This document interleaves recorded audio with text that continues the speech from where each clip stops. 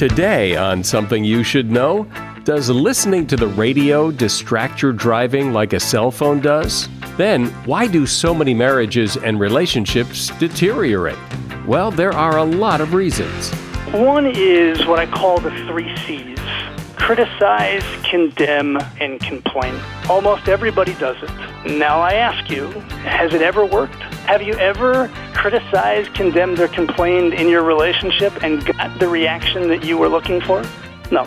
Also, there's a really good reason why you should go on your next job interview Tuesday at 10:30 in the morning. And we have to do something about email. 42%, this is hard to believe, 42% of people spend 3 or more hours a day. That's almost half of the population that's spending that kind of time. So it's a huge productivity problem. All this today on Something You Should Know. Hey, you like video games, right? And you like Friends too, right? You know, a lot of people say yes to those questions, but here on The Besties, we prove it. Every Friday, me, Justin McElroy, and my brother Griffin McElroy team up with our best pals and Polygon co-founders, Chris Plant and Russ Freshtick, to dive deep into one game. It's like a book club, but with no reading required. Come play along with your new best friends and listen to The Besties free, only on Spotify. Something you should know. Fascinating intel, the world's top experts, and practical advice you can use in your life. Today, Something You Should Know with Mike Carruthers. Hi, welcome to Something You Should Know. We do this every week, twice a week, have been for almost 3 years now. And we start today with distracted driving. There's a lot of concern about distracted driving, particularly with cell phone use, but also eating and talking to other people in the car. All those things can distract you from driving your car. So you might think that listening to the radio would also be a distraction, but it turns out it's just the opposite. A study found that listening to music while you drive can actually enhance your driving performance. Researchers tested a group of drivers with and without music, and those who had the radio on actually had faster response times to sudden changes on their simulated course. There is a catch, though. No changing stations. It turns out that the process of changing stations, of switching your focus to the radio and switching stations, actually can distract you from your driving. And that is something you should know. I'm sure you've seen it and perhaps even lived it. It is the seemingly inevitable path of many marriages and long-term relationships. They start out great, but then over time, something happens. And after a while, things aren't so great anymore. There are conflicts and resentment and distance and a host of other things that can go wrong. So what is it that happens that causes this? Why does this seem to be such a common occurrence? People become a couple because they're attracted to each other, they love each other, and they want to be together. Here with some excellent insight and some solutions is Mort Fertel. Mort is a leading authority on the psychology of relationships and has a global reputation for saving a lot of marriages. He's frequently featured on ABC, NBC, PBS, Fox News on the subject of relationships, and he's the author of a book called Marriage Fitness: 4 Steps to Building and Maintaining Phenomenal Love.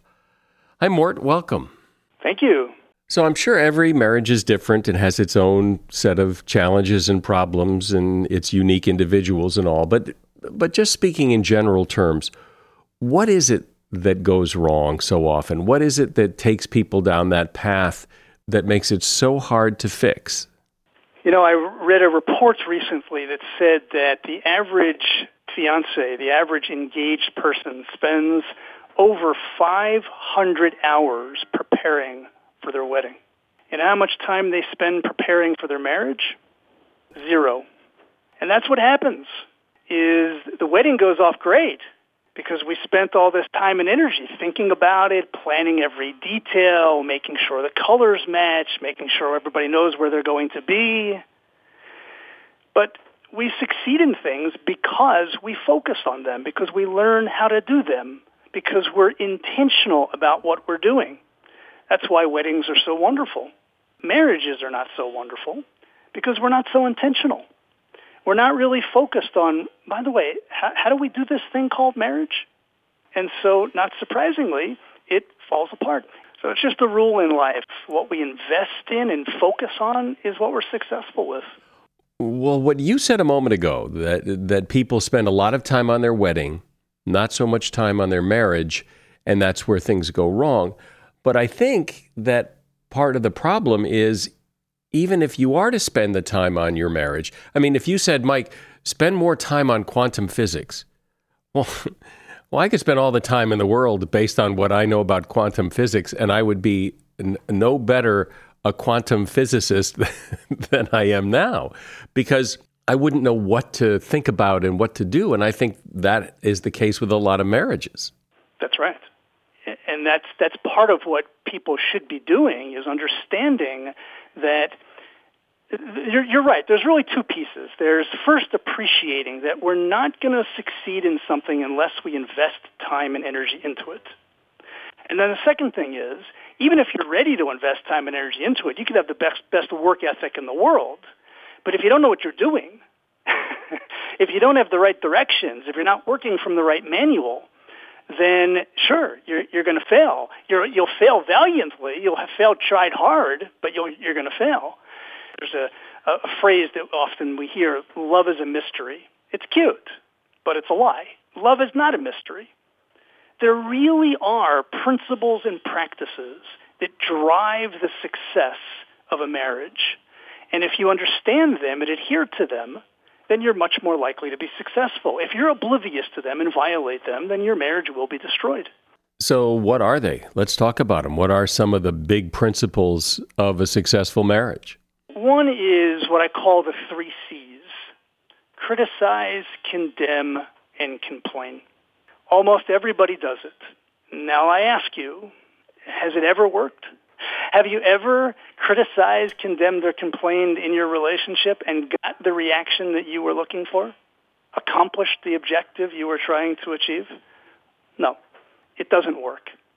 It's a law of relationships, that when you criticize, condemn, and complain, it only infuses more negativity into the relationship. The person gets defensive. It's not productive. It's destructive. And so it's helpful, as much as we have this impulse to criticize, condemn, or complain, it's helpful to understand that it is a violation of the laws of relationships that doesn't work, and we have to stop. We have to refrain from the 3 C's. Never, ever criticize, condemn, or complain. Because if you do, it leads to a 4th C, which is cancer of the marriage. Isn't it interesting that criticizing, complaining, and condemning, as you say, never gets you the result you want, and yet it's so hard not to do it? You could look at it like this. This is a skill that defines one's maturity. Anybody that has children understands that children are inherently impulsive, right? They scream when they're angry, right? They clamor for food when they're hungry, and they cry when they're upset. And, children are impulsive. We expect that of children. That's inherent. But our job as parents is to nurture their maturity and help them emotionally mature, which means to control their impulses. Don't hit him. I don't care if he hits you. And we're not going to have dessert first. We're going to have the meal first. Dessert comes later. And this is the definition of emotional maturity is the ability to align one's actions and goals, not with our impulses, but with our goals and values. That's how you get a great life. So when you don't criticize and complain and condemn, you can't just not do that. You're going to have to do something else. You can't just create this void. So what do you do instead? Brilliant question. Right? It's a great question. It's a tremendous insight, right? So what do you do with that? Am I basically saying you're supposed to swallow it and just not do anything? So no, of course there are things that you can and should do. What you can do is you can express to your spouse your excitement and satisfaction about the last time they did it right. Whatever it is that you're looking to criticize, Talk about how much it meant to you when they did it right. Try to find them doing it right during the course of the week. So just as a mundane example, maybe you feel upset that every time after dinner everybody disappears and you're left cleaning up and nobody ever helps. But really, ever? Nobody ever helps? Is there ever a time when people help? Probably. So you know what? Catch them doing it right and make a big deal out of it. Oh my gosh, thank you so much for helping. You have no idea how much that means to me. I love when you're in the kitchen with me helping. I love when it doesn't all fall on me. So when you make a big deal out of it, you're basically highlighting people's opportunity to be your hero. People, I want to be a good husband. Everybody wants to be a good husband, wants to be a good wife. I want to feel like a good husband. I want to feel like a good wife. But the problem is, it's not always so clear to me what I need to do in order to get that feeling. When you make a big deal out of the things that I do right, that's an easy clue for me. Now I know what I have to do in order to get that feeling of being a good husband. See, it seems so simple when you say it. When we talk about it like this, well, of course, everybody knows this, and yet in the heat of the battle, in the day-to-day experience, it's hard to do. But I don't want to dwell too much because I want to get to several of these in our time here. So let's, and I think we've nailed that one. So let's move on. Everybody knows that to have a successful marriage, you need a date night.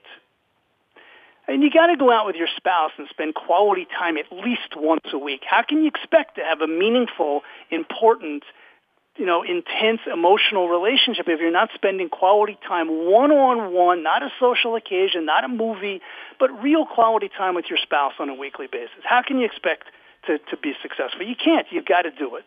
It's in a sense, it's common sense, but it's not common practice. So what I do is I put it on my calendar, and I have it's sacred time, and I have that time blocked aside. So when my staff goes into my calendar to schedule sessions and full-day intensives and meetings with this person, that time is unavailable. Nothing else could go in there. It's sacred time, and it comes up, and the Google Calendar gives me a tickler, a reminder, every single week, and that same time is blocked off on my wife's calendar. And so it doesn't take so much. If we had to plan our date night every single week, it would never happen. The energy that it takes to actually initiate that date night, okay, what night do you want to do it in? Where do you want to go? And who's going to babysit? And I mean, it's just too much. It's too much energy. But if you set it up once so that it's on autopilot, and the time is already set aside, and there's a repeated understanding that that's just for us, and the babysitter automatically comes, et cetera, then it's much more likely to happen. So my point is that some of this is about knowing what to do, and some of it is also about setting up your week so that it becomes easier to do what you want to do. I'm speaking with Mort Fertel. He is a relationship expert and creator of the Marriage Fitness Program. Like you, I suppose, I hate cancer. I've lost too many people to it. And I admit to thinking how horrible that diagnosis must be. So I love hearing when there are new developments in the fight. And I don't know if you heard about this, but there is amazing health news out of Europe that's just been released about a vitamin. For the first time ever in government-sponsored cancer research, human patients taking a dietary supplement lived longer than those who did not. The research showed that this supplement, called tocotrienols, when used with the standard care for recurrent ovarian cancer patients, doubled their life expectancy. Additional tocotrienols research is showing promise for breast, colon, and lung cancers, as well as lowering bad cholesterol and improving heart health. Now, the bad news is that tocotrienols are a unique form of vitamin E, and they are likely not in the supplement you take. And you need to understand the difference. I'd like you to read Dr. Barry Tan's new book, The Truth About Vitamin E. Dr. Barry Tan is widely considered the leading authority on tocotrienols and vitamin E.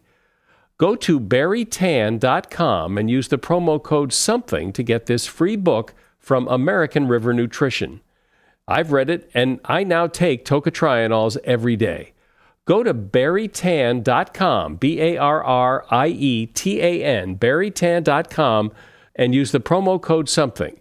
And the first 25 listeners today will also get a paperback copy. You know, distracted driving is a serious problem on our roadways, leading to the deaths of thousands of people and injuries in the hundreds of thousands each year. When you take your eyes and your focus off the road, even for a second, it can be deadly. Not just for you, but for other drivers, as well as pedestrians and bicyclists. Sadly, many Americans use their cell phones while driving, whether it's texting, checking emails, scrolling media feeds, or any other form of distraction. Drivers are putting themselves and others around them at great risk. It's important to know that 48 states ban texting and driving. Also, 21 states prohibit all drivers from using cell phones while driving. Distracted drivers are not only putting people at risk, they're also breaking the law. Look, it's dangerous to use your cell phone behind the wheel. That's why law enforcement officers write tickets and enforce hands-free and anti-texting and driving laws. When you're driving, put down your phone, keep your hands on the wheel, your eyes on the road, and your mind on the task of driving. Remember, you drive, you text, you pay. Brought to you by NHTSA. Support for this podcast comes from Wild Turkey Kentucky Straight Bourbon Whiskey. Let's tune in to their one-on-one with Jamal, a real bartender from Old Fourth Ward in Atlanta. I'm making you an old-fashioned today with Wild Turkey Bourbon 101. It just really stands up very well in a classic cocktail like the old-fashioned. It has that perfect boldness. Wild Turkey. Wild Turkey Distilling Company, Lawrenceburg, Kentucky. Copyright 2020, Campari American, New York, New York. Never compromise, drink responsibly. So, Mort, I know that gratitude is a big part of this and that you're a big proponent of working in gratitude into your relationship. You make sure that instead of catching your spouse doing something wrong today, everybody's an expert at catching their spouse doing something wrong. I remember I have all these private sessions with people, and I ask them, okay, so why are you here? What's wrong with your spouse? What's wrong with your marriage? And sometimes I'll even give them a pen and a pad, and I'll say, could you make a list for me? And they'll be scribbling and scribbling and scribbling, and they're turning the pages and writing more and turning the pages and writing more. And a lot of times I'm with both of them, and they're turning the pages and writing more and going on. Okay, fine. Great, you got that. Okay. Now, do me a favor. Make a list of all the incredible qualities and blessings of your spouse, the wonderful things about your spouse and your marriage. And usually I get stares. They're done before they even start. Really? There's nothing? Of course, there's a lot, but they're not noticing. They're hyper-focused on the negative and at the exclusion of the things that are good. And one of the keys to a successful marriage is reversing that inclination, being hyper-focused on the things that are good and positive and making a big deal out of them. Instead of catching your spouse doing something wrong, try to make a point every day, without exception, of catching them doing something right. And then after you catch them doing something right, make a big deal out of it. Because I could catch my wife doing something right, which makes me more appreciative, but it doesn't necessarily make her feel more appreciated, right? In order for her to feel more appreciated, I have to communicate my level of appreciation. So once again, a very simple thing, but how many people express gratitude and appreciation to their spouse on a daily basis? And for those of you that are married, ask yourself this simple, honest question, and that is, what kind of difference would it make in the quality of my relationship if I were noticed every day? And if my spouse felt noticed every day? I think that one change would cut the divorce rate in half. I know there are people, and maybe this is more men than women, or maybe not, I don't know, that the concern about marriage and that one of the fears of marriage, and then when people get married, one of the things they are concerned about is their individuality, that they've become part of this team, part of this unit that is this couple. And yet they still want to do things that they've always liked to do. They want to have their own interests, their own friends, their own life, as well as being part of this couple. Yeah, 100%. 100%. And of course, in a healthy marriage, there's room for that. But everything's relative. If a person has a healthy attitude or balance about that degree of individuality, then that individuality is not in conflict with that unit and that team in a healthy marriage. Unfortunately, in today's world, where everything is about me, and in general, people are clamoring for what I deserve and I want, they're way out of balance, and their focus on me and my needs ends up coming at the sacrifice of the team, the unit, the marriage. The irony is that people end up being miserable because they're alone. I mean, all the people that can't wait to get divorced because they're in such a miserable marriage. It's kind of funny. What are they doing the next day? They're on Match.com. Well, the grass is always greener when single people say they want to be married, and married people often look at those people with envy, thinking, God, the freedom, all the things you can do. And so it's always, the grass is always greener. What smart people realize is that, the key to succeeding in marriage is not finding the right person. So another account at Match.com is not going to help me. The key to succeeding in marriage is becoming the right person. If you become the kind of person who invests in your marriage and invests that time in intelligent ways, in other words, you learn these principles and practices that drive marital success, then you become the kind of husband or wife who generates a successful marriage. Let me put it to you. Let me give it to you in statistical form. Everybody knows the divorce rate in first marriages is 50%. What most people don't know is that in second marriages it's 70%. And in third marriages, it's 80 to 90%. Now, that's not logical. It should be the opposite. The divorce rate should be going down. I mean, these are people with practice. These are people with experience. These are people that know what they did wrong, and no way am I ever going to make that mistake again. But they do. Over and over again. Because, again, the key to succeeding in marriage is not finding the right person. It's becoming the right person. And it's learning to love the person you found. And so what you have in second and third marriages is a higher concentration of people who have denied responsibility, who have blamed their relationship on their spouse and never really learned how to succeed in this thing called marriage. And then I'm on the phone with people in private sessions on their third marriage, and they're looking back at their life with they're seeing a whole history of relationship roadkill. And finally, the light bulb goes on, because I help them turn it on, and they realize the one thing all these marriages and relationships had in common was you. So if someone's listening to you and you're saying all the right things, and they're thinking, yeah, okay, I get it, I have some work to do here. What do I do first? Where's the starting point here? The key to succeeding in marriage is not luck. It is a skill, well, just like succeeding in anything else. And so where I would recommend you start is learning how to perform that skill. If we were standing at the foul line and you wanted to know how to sink the hoop, how to make a swish, how to get the ball in the hoop, we could just throw the ball at the rim 100 times and maybe it'd fall in a couple of times, but we'd really be much better to get a coach, watch a YouTube video, read a book. I mean, there is a way to shoot this shot, right? LeBron James has mastered it. That's why he is where he is. There is a way to do it. It's not just that he's 6'6" and, has practiced 10,000 hours. It's that he understands how to do it.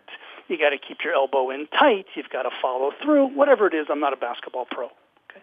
But so the first step is to realize that there's a way to do it and seek out that knowledge. Whatever you wanted to do, if your house needed replacement windows, you would, and you didn't want to pay someone else to do it. You wanted to do it yourself thing. Right? So you would go to Home Depot and you'd ask, how do I put these replacement windows in? Or you'd go to YouTube and you'd say, how do I, there's a way to do it. Everybody thinks that a relationship is just supposed to happen. And by the way, the reason for that is interesting, is because in the beginning it does just happen. To fall in love doesn't take any wisdom or skill. Any idiot can do it, and everybody does. There is a attitude I think a lot of married people have that, the marriage has run its course. We've grown apart. These things happen. It's time to move on. And there isn't a lot of will to fix it because, there's the expiration date. We're all done. If a person really understood some of what we're discussing here and realized that our relationship didn't just run its course. It's not just this abstract, ephemeral, who knows why we got here. Things don't work that way. If you got to a bad place in your marriage, I guarantee you, I could trace for you the patterns of behavior between you and your spouse that got you there. It's not just some abstract, mysterious thing. Marriages change because people change.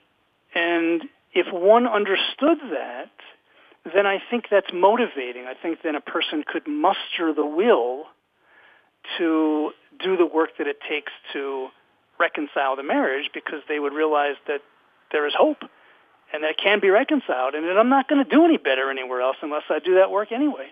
Well, that's a hopeful message and some good advice to go along with it. I appreciate that. Mort Fertel has been my guest. He is creator of the Marriage Fitness Program. He is a leading authority on the psychology of relationships. He's author of the book Marriage Fitness, 4 Steps to Building and Maintaining Phenomenal Love. And he has a free report for you called 7 Secrets to Fixing a Marriage, which you can get at marriagemax.com. That's marriagemax.com. That link and a link to his book at Amazon are in the show notes. Thanks, Mort. You're very welcome.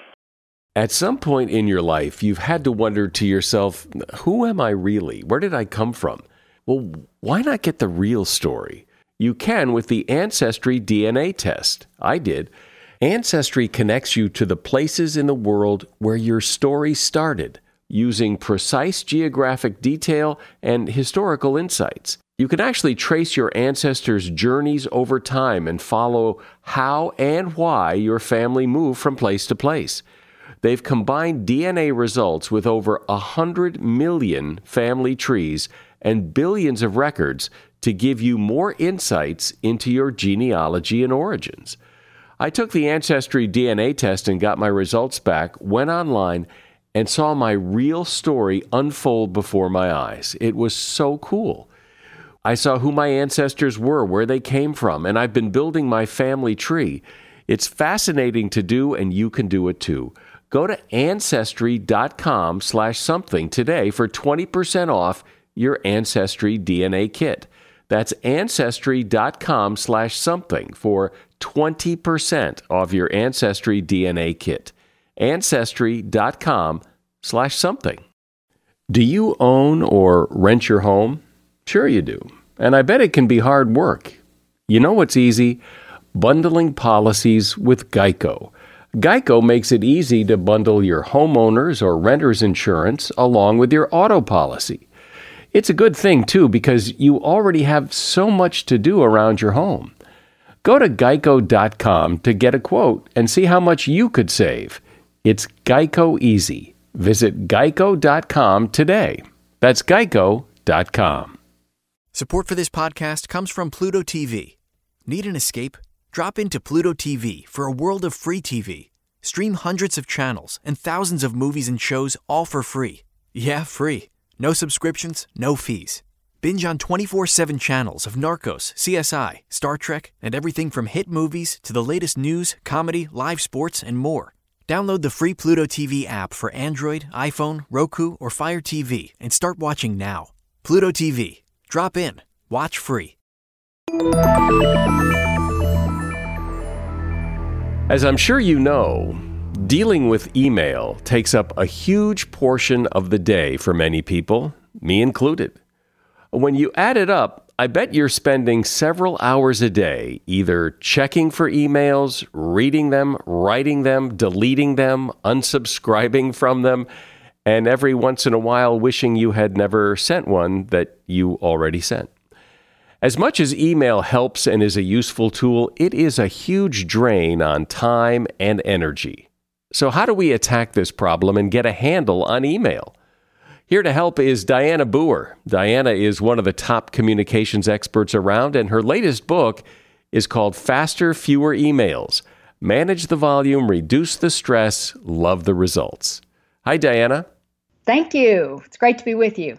So everybody has their own email stories and has their own email experience, but in a more global sense, how big a problem is this? Right. When we did the survey with University of Northern Colorado, their social research lab did this survey for us, and they found that 42%, and this is hard to believe, 42% of people spend 3 or more hours a day. Now, that's not always on the job. Some of it is, but it's their business work that they're taking home. So that cuts into their time. After they put the kids to bed at night, they're going back and answering all this email, sometimes at midnight. So that's almost half of the population that's spending that kind of time. So it's a huge productivity problem. And is it just, it is what it is, and we have to deal with all that email better? Or is there a way that to get a better handle on this so it isn't taking so much time and you aren't getting 400 emails a day? There are a lot of ways to cut down. I think people have just fallen into some bad habits. They've just for example, one of those bad habits is letting their email box become their to-do list. And, we used to not do that. If we didn't have email, you had either a paper calendar, maybe people use their electronic calendar. But a lot of times people use it like it's their reminder. It's sticking in front of them. So they think, well, I can't do this today. I need to do this next Wednesday, but I don't want to forget it. Or I can't decide this until I get some information. I'll take care of it tomorrow. And before long, they've got 12 emails in that box that they keep stumbling over.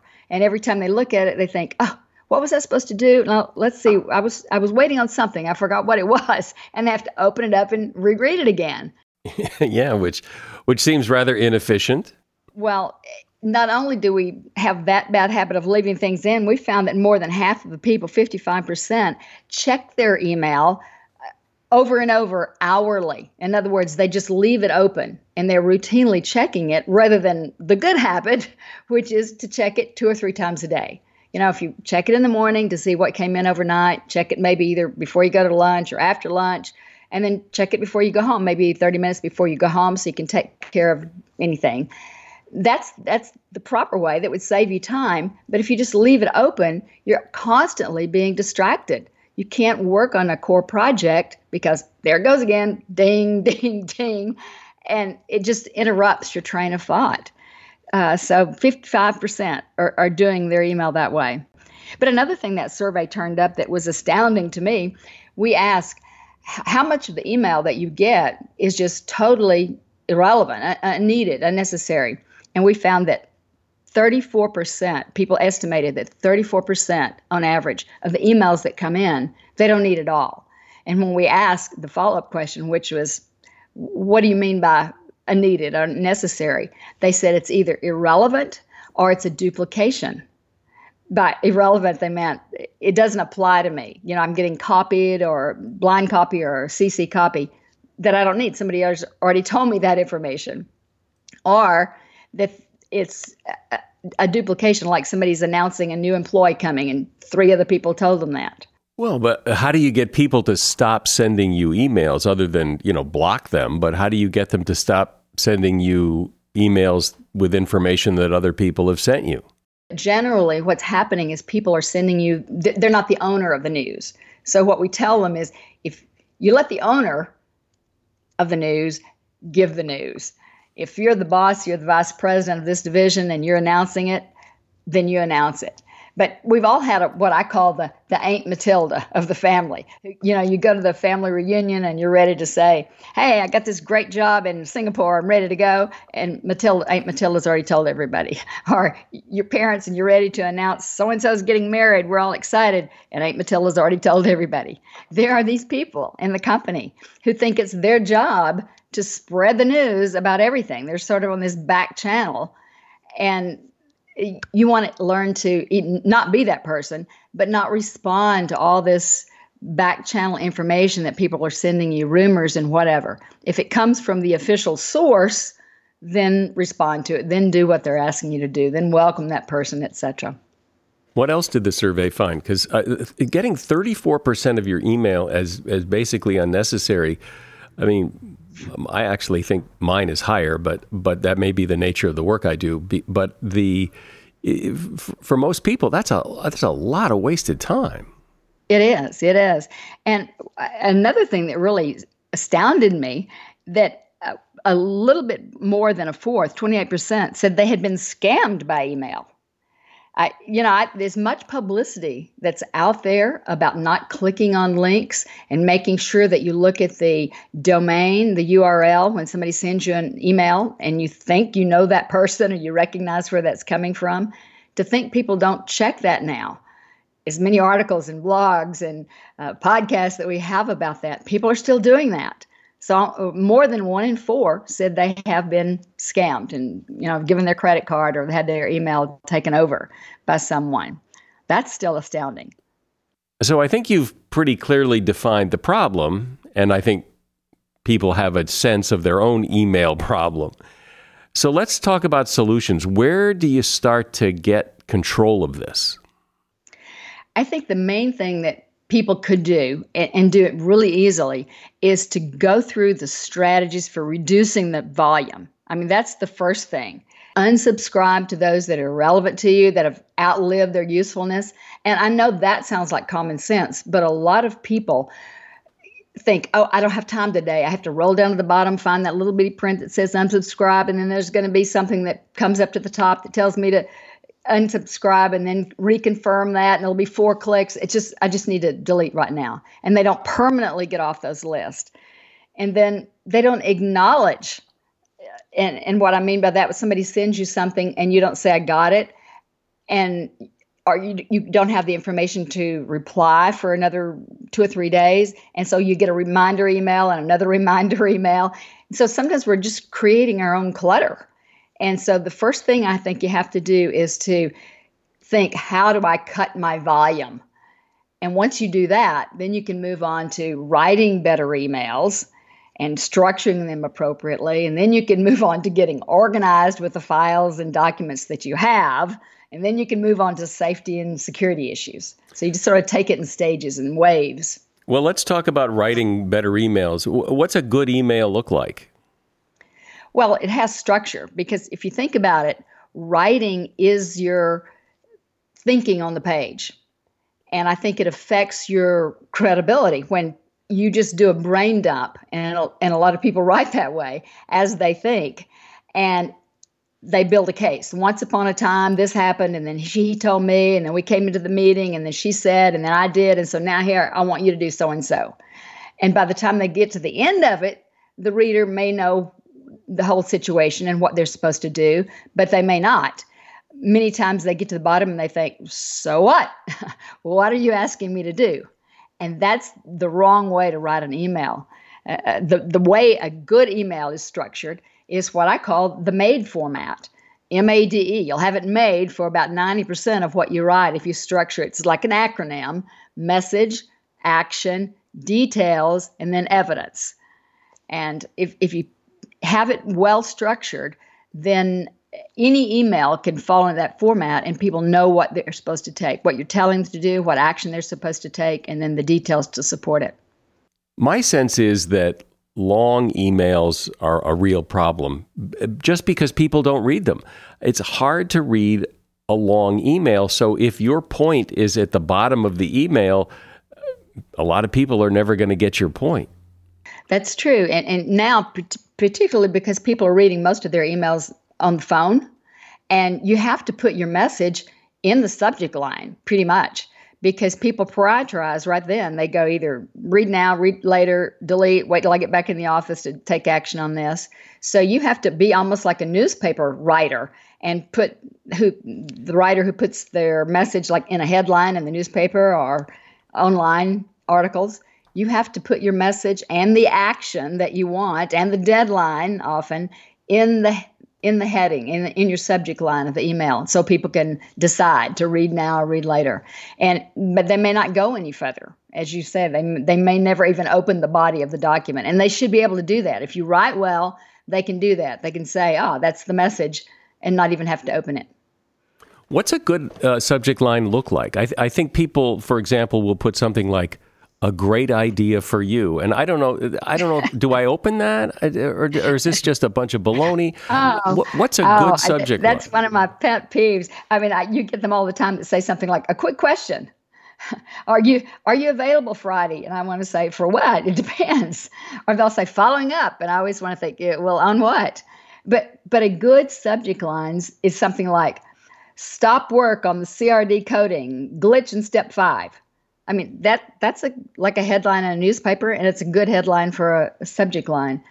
Or you could say, available Friday at 1 for a call about licensing. It's a question, but it says the whole topic and the time and what you want and what action you're expecting. Well, it almost means that you don't need to put anything in the body of the email. I mean, that's pretty much, you've said it all right there. Right. And that's the point. And somebody reading on their cell phone, standing in line at the grocery store, can say, yes, right back to you, or no, or Friday at 4 is better. That's the goal that you're aiming for.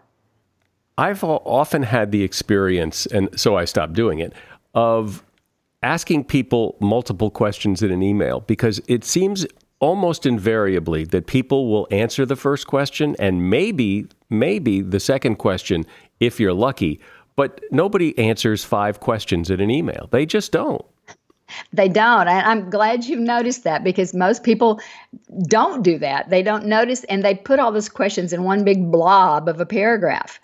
So multi-messages, first of all, even when you're not asking questions, multi-message emails are a bad idea.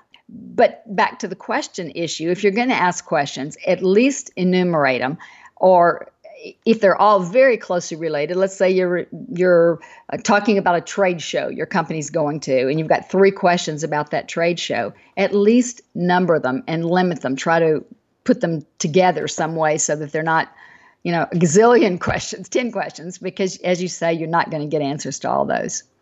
What's the etiquette, do you think, on responding to an email? How long do you have? When should you call somebody and say, hey, I sent you an email 2 days ago and I haven't heard? Well, I think every different organization and individual sort of has an expectation. It runs differently in different companies, in different disciplines. For example, engineers working on a feasibility study may not get back to you for 2 days, 3 days. Salespeople generally respond in about 3 or 4 hours, and that's the expectation for their customers. So whatever the standard is in your functional area or in your organization, you want to know what it is, learn what it is, and if you're the boss, make sure your people know what it is, what the expectation, and live up to it. Otherwise, you get a reputation for being non-responsive. I know on the survey, that was another interesting piece of data. On the survey, when we asked, what is your expectation for people getting back to you? People responded that they expected a response very, very quickly, like within 4 hours. More than half, 52% expected a response within 4 hours. But when they send something out, they thought it was totally acceptable for them to not respond to somebody else within 24 hours. So the expectation is very different. And I might add that 24% expected a response in 1 hour. I remember hearing someone talk about this once and said something that I thought made a lot of sense, and that is that you tend to train people that, in other words, if you do respond within 3 minutes of an email multiple times, people come to expect it, and then the next time when you don't, they think, well, why are you ignoring me? That we train people. And so this person that I was talking to said, that's why even if I can respond to an email right away, I don't, because then that person's expectation is I always will, and I don't want them to think that. You have a great point about training people. You train people on those expectations, and you train people to ignore your emails. One of my pet peeves, again, is people who say, this is the deadline. I must have this document or this proposal in by this date. And evidently, a lot of people are not responding. So then you get this next email that says, we've extended the deadline for another week. You must have it in by this date. And then we're extending the deadline to such and such. And once they do that year after year after year for this certain conference, they have trained people. Never mind when we send you these things telling you have to have these proposals in, we don't really mean it, because they've set the expectation that they're always going to be expanding or extending the deadlines. And that's true about response times or any kind of deadline that people set with their emails telling you need to respond. I believe one of the biggest email problems, one of the biggest time wasters, is the misuse and abuse of the reply all button. How many times have you gotten an email and you're one of 17 people who got the same email, and then people start replying all, good job, well done, look forward to it. It's such a waste of time. Those are all just meaningless comments, and they distract 17 other people who are getting a copy of this. So if the principle here, of course, for the reader, if you have nothing meaningful to say, don't say it and distract 17 other people and fill their boxes with meaningless clutter. But if you're the writer, you can prevent that as well by saying, I'm sending in this report. If you have something to add or delete or modify, reply to me directly, or otherwise, no action is necessary. Well, I think that's really good advice. And I've heard that before, and it's something I try to do, that if I send an email out and I'm worried that people may flood me with okay or got it or well done or good job, or I put in the email, no need to reply, no, and then they don't. And then that saves me 7 emails that I have to wade through and read or delete or whatever. Diana Booher has been my guest. She is a communications expert, and her book is called Faster, Fewer Emails. Manage the volume, reduce the stress, love the results. And there's a link to her book in the show notes. Thank you, Diana. Thank you. Thank you, Mike. I appreciate being on. When you go on a job interview, you probably make sure everything is perfect. Your resume looks good, you're well-dressed, your shoes are shined, everything is perfect. But one thing you probably don't think about is the time of your interview. But it turns out that whether or not you ace that interview is not only about how you look and what your skills and abilities are, it's also the time of the interview. In a survey of 2,200 corporate CFOs, the best time to go on a job interview is between 9 and 11 a.m. Other research has shown that Tuesdays at 10:30 is the ultimate.